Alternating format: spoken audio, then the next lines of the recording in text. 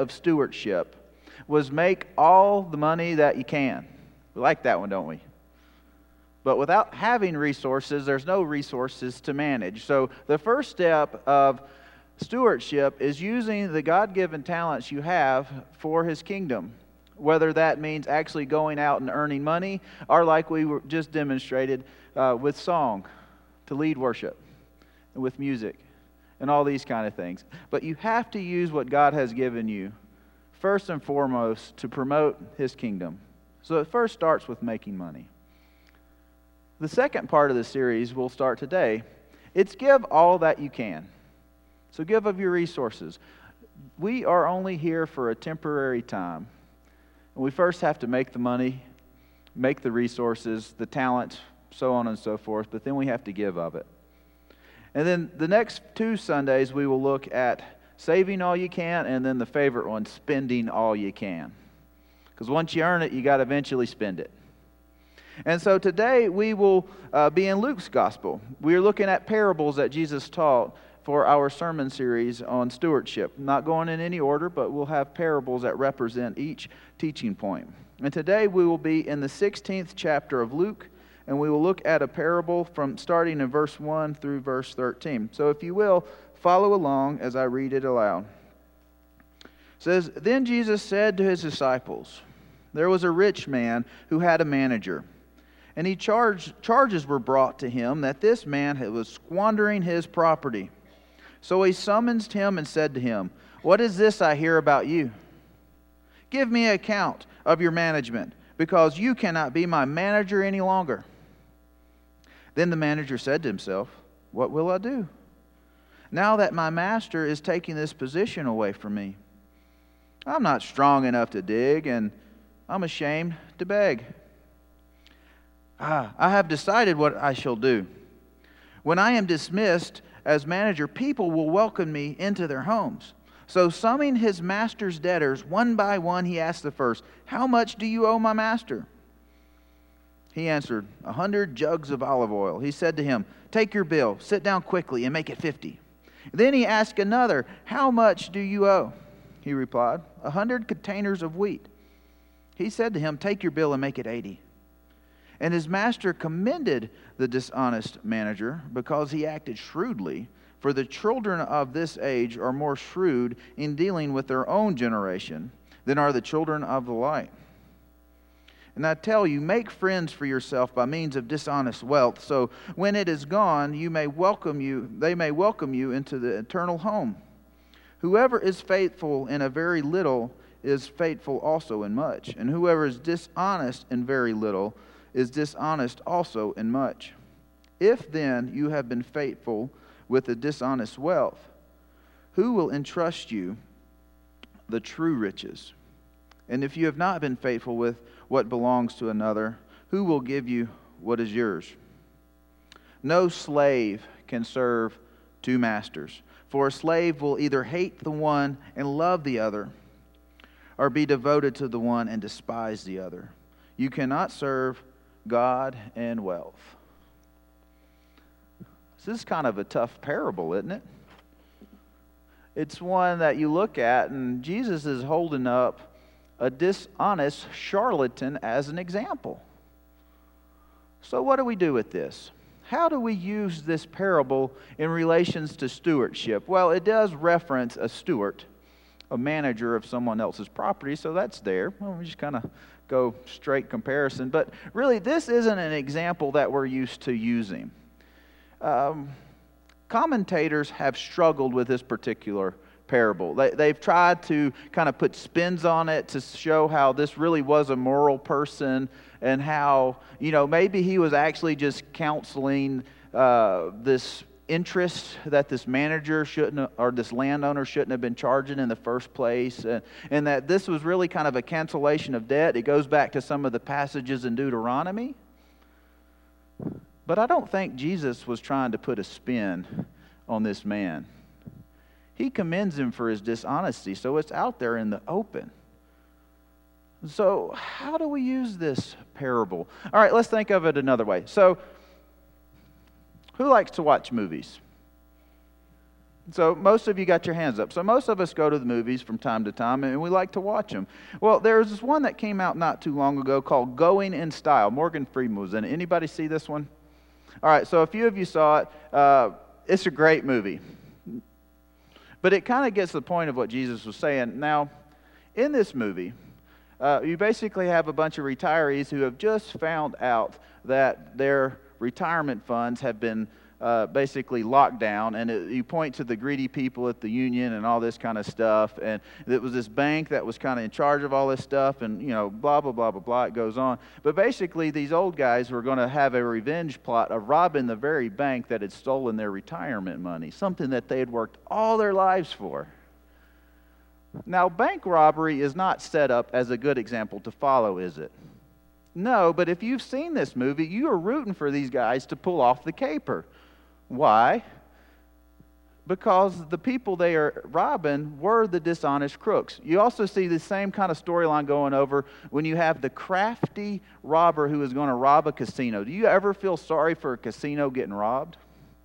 Generally, no, because they make a business of robbing people. So this is kind of how Jesus is using this example. When we see rich man, we are not starting a story about someone who is set up high as an example. This is not somebody that the people that Jesus was talking to would have recognized as kind of a hero. This would have been kind of the arch enemy of most of the common folk. So we are talking about people of means. And so this rich man who had employed this steward, this manager, to take care of his wealth, was a person of very substantial means. Because did you hear the quantities of the debts? 100 gallons of olive oil. These are big numbers. This is not your subsistence farmer who is just trying to eke out a living. Not only does the landowner possess much wealth, but his sharecroppers also possess a lot of wealth and just the sheer amount of debt that they owe.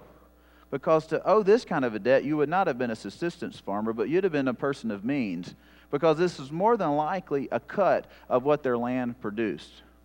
So basically, they were having to produce more than this to live off of. And this was a large interest rate. And so basically, we now have a story that is cast to where the dishonest person is more like your common Joe, a little bit lazy, I guess, a little bit squandering, I guess, yes. But he was set more as your hero. In some parts of Luke's, we see that he uses this idea of reversal of fates. The person that you think would be the hero now becomes the villain. The person you think is the villain now becomes the hero. So in many ways, it is Jesus' teaching technique that he uses it this way. So we use these stock characters. And if we follow our context, we have to remember that there is a change taking place. So this takes part of Jesus' travel narrative, or Luke's travel narrative of Jesus on his way to Jerusalem. So the closer and closer we get to the end of the story, the more conflict that he runs into, because he is on his way to the cross, his ultimate destination. And in this, we see that he's bumping shoulders with his enemies. And a lot of times, especially in Luke's gospel, it is either the Pharisees or the scribes. So this whole teaching lesson actually begins as he's rubbing elbows with some of these Pharisees. But did you notice the first verse? The context changes. No longer is he teaching a large group, but he has now turned to his inner circle. He has turned to the insiders, while the outsiders are looking in, but he is now addressing his disciples. It says, "Then Jesus said to his disciples." So this is not a story or a parable for general understanding on how to use resources. This is a story to the insider, Jesus' actual follows on how to best manage what God has given you. And this idea of wealth, of dishonest wealth, is how he points to it. And okay, let's back up.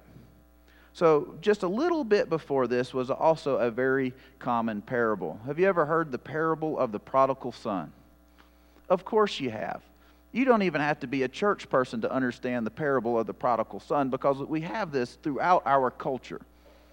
Never go to church, you probably still know the story. What does the younger son do?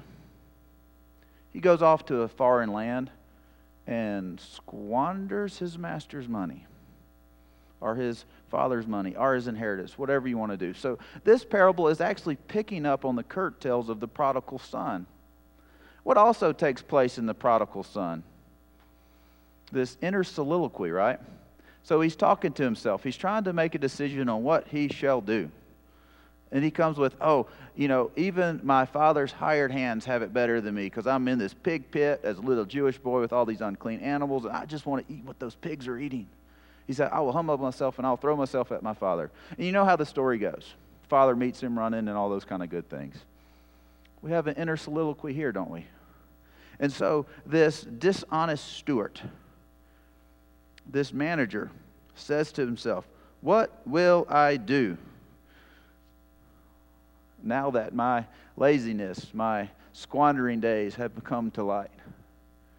He's thinking to himself, well, all these other guys who work on these farms that I manage, he said, they're strong guys. They're used to doing labor. He looks at himself, the kind of little nerdy bookkeeper, and sees he's got little scrawny arms, little scrawny legs. He says, I'm not strong enough to dig.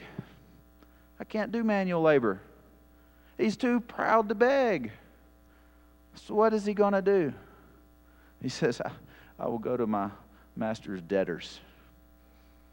Hedge his bets, his plans. So this part we don't really understand, do we? Because we don't have this kind of quid pro quo type exchange of favors in our society, in our culture. If we do somebody a favor, maybe they won't pay us back. But in Jesus' day, in this society of honor and shame, it was a big deal. If you gave somebody a favor, you were almost in their debt to return it at some point. And so now we have this manager who is basically sent from the office to go collect his books and return to go over accounts, comes up with a lightning fast scheme, and on his way he basically calls all of this landowner's debtors. Now we're given 2 examples here, but there was probably many other ones that he called in, and he starts lowering debts. There was an arbitrary means on how he decided who got what, because 50% reduction is a big one, but the next guy got 20%, something like that. You can do the math. I'm not very good with it some days. But he's just calling in and trying to get somebody who will take him in after he loses his job, because he knows as soon as he returns with those books, he's done. And he's already told himself, I'm not strong enough to dig. I'm too proud to beg. So let me try to hang on the favor of these people. And that's what he did, because he sensed something, just like the prodigal son did. There was an urgency about his situation. For the prodigal, it was literally starving to death.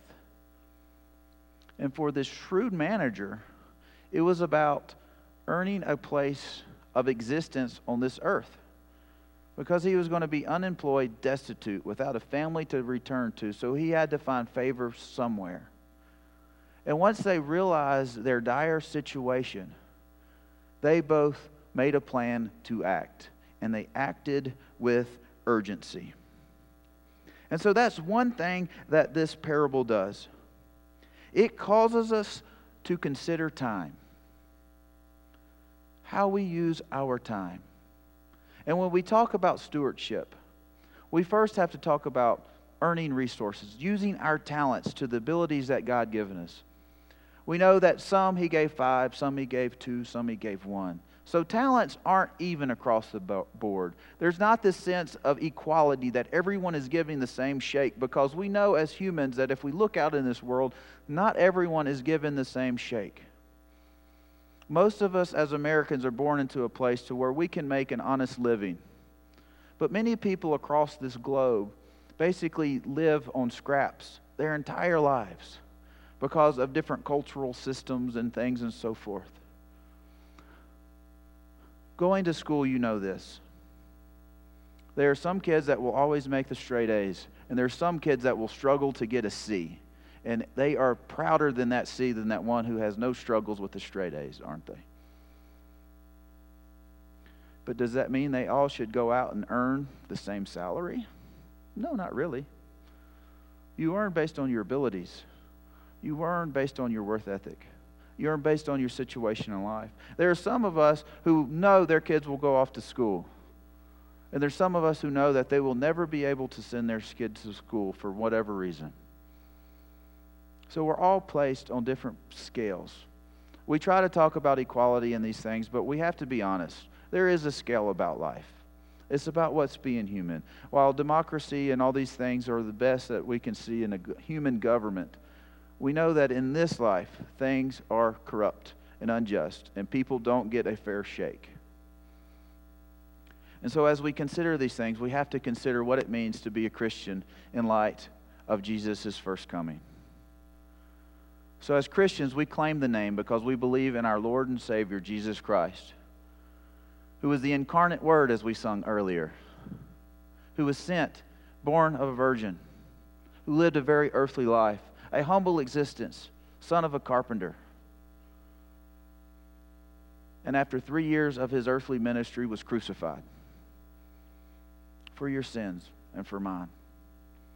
We are the ones who nailed him to the cross. We are brought back as we are convicted and as we humbly come before the cross to that very point where this Jewish carpenter was nailed because we put him there. We were the historical context that he took the cross. No other reason but us.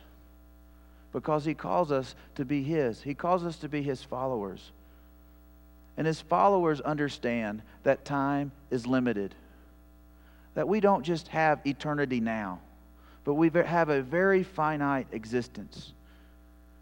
Whether you are given 100 years of life, 42 years of life, 33 years of life, 2 years of life, we understand that we live a finite existence.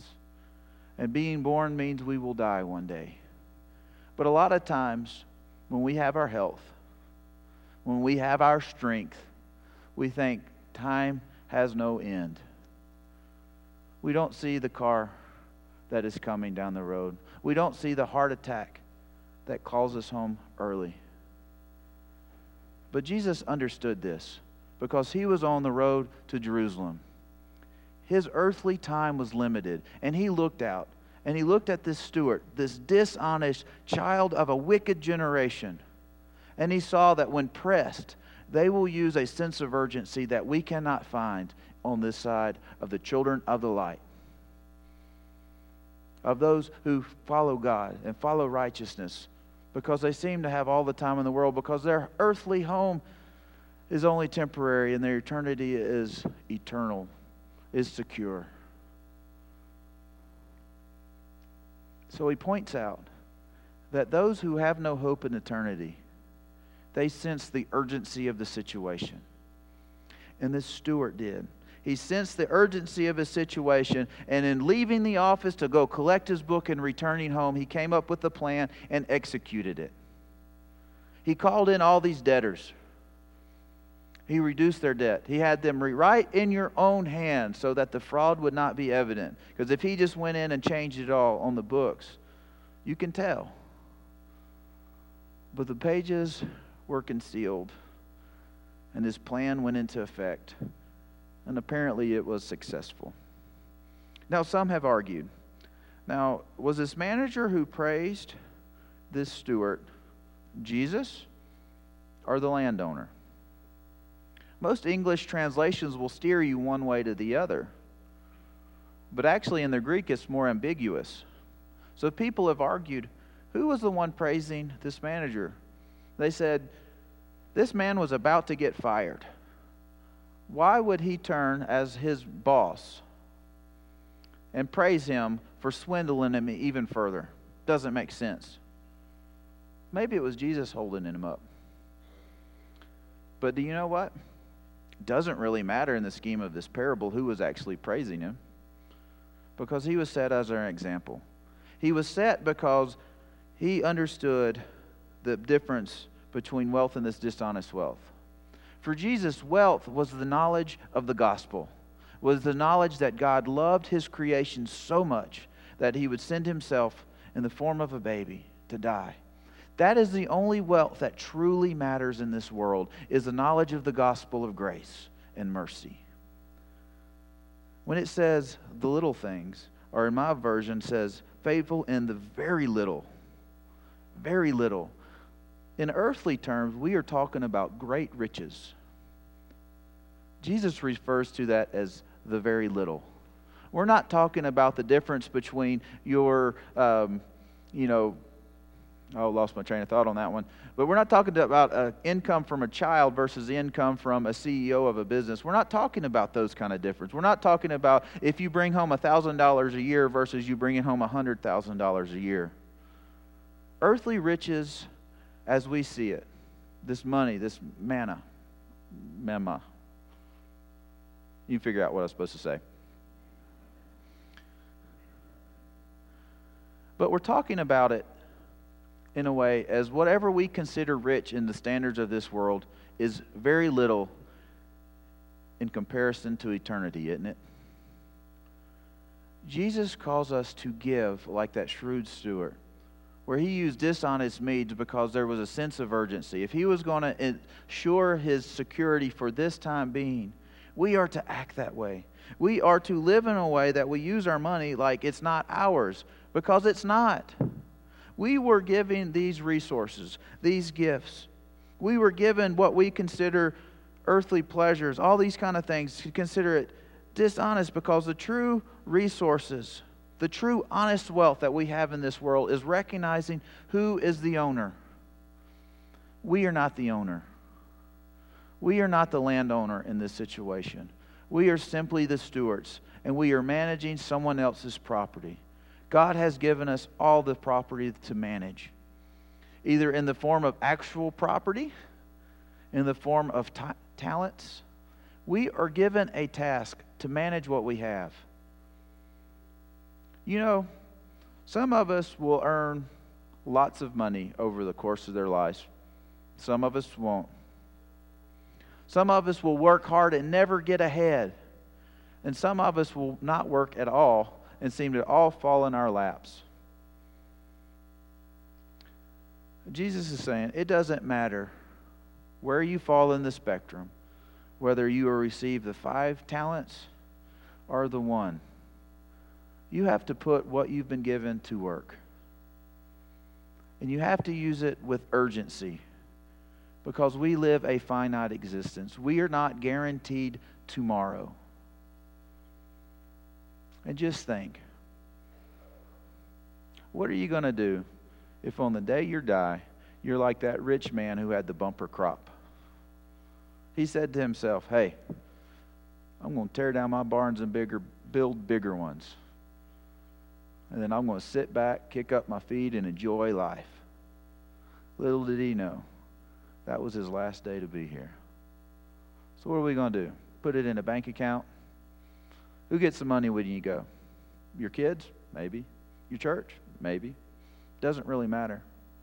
Because once you die, you have no control on where that money is going to be spent. Because you're gone. You have to live in a way that looks to the future, not to the present. So when we discuss the topic of stewardship, we have to use all the talents that God has given us to earn our way, either through actual resources or through gifts of music and song or teaching, whatever you want to call it. But then we have to use our resources also as stewards, like this shrewd manager who doesn't look to the present situation but looks to the future. Are you giving everything you can that will ensure your eternal glory? Or are you just sitting on it, where moths and rust and corruption will destroy? Jesus points out these things because you have to remember, he was on his way to the cross. We have experienced the resurrection, but we long for the day Christ returns. We are in that time where God has already intervened, but is not yet complete. There is a sense of urgency. It doesn't matter if Jesus returns today, tomorrow, 100 years from now, 2,000 years from now. we are not guaranteed our next breath. And if we live in any other capacity, we are not living up to how God calls us to live, how God chose to give us the example through Jesus Christ, His Son. So I have to ask you, what were the results of the steward? We don't really know. We don't know his future. What are the results if you're a Christian and you have found a relationship with our Savior? We know that one, don't we? We're guaranteed eternity. What about the rich man? In this situation, if you skip ahead just a little bit, it's the rich man and Lazarus. Lazarus came begging at the gate day after day. He died of starvation, while the rich man, dressed in his royal robes and had all the fine wine and food that he could ask for, dies. And there's that scene where you see the rich man suffering torment, just begging for, oh, Lazarus, just put a little drip of water there on my lip to soothe this agony. But Lazarus, the one who had no advantage in this life, was welcomed to the bosom of Abraham in the life to come. Consider these stories as you leave here today. Join me in a word of prayer. Our good and gracious Heavenly Father, we are thankful for this day. We are thankful that you have given us this opportunity to return to your house. And Lord, as we enter this time of our service, I pray that you burden the hearts of those who have not accepted you as their Lord, who are trying to serve the riches of this world and who are far from you. I beg that you turn their hearts towards you, for we know that we can only serve God or this world. And I pray that we change our ways, that we turn to serve you only. It is in your name we pray. Amen. And now as we enter our time of invitation, if you've made a decision and like to make that publicly known, if you would like to make First Baptist Church your home church, or if you're in need of prayer, please come forward at this time. Let's stand as we sing.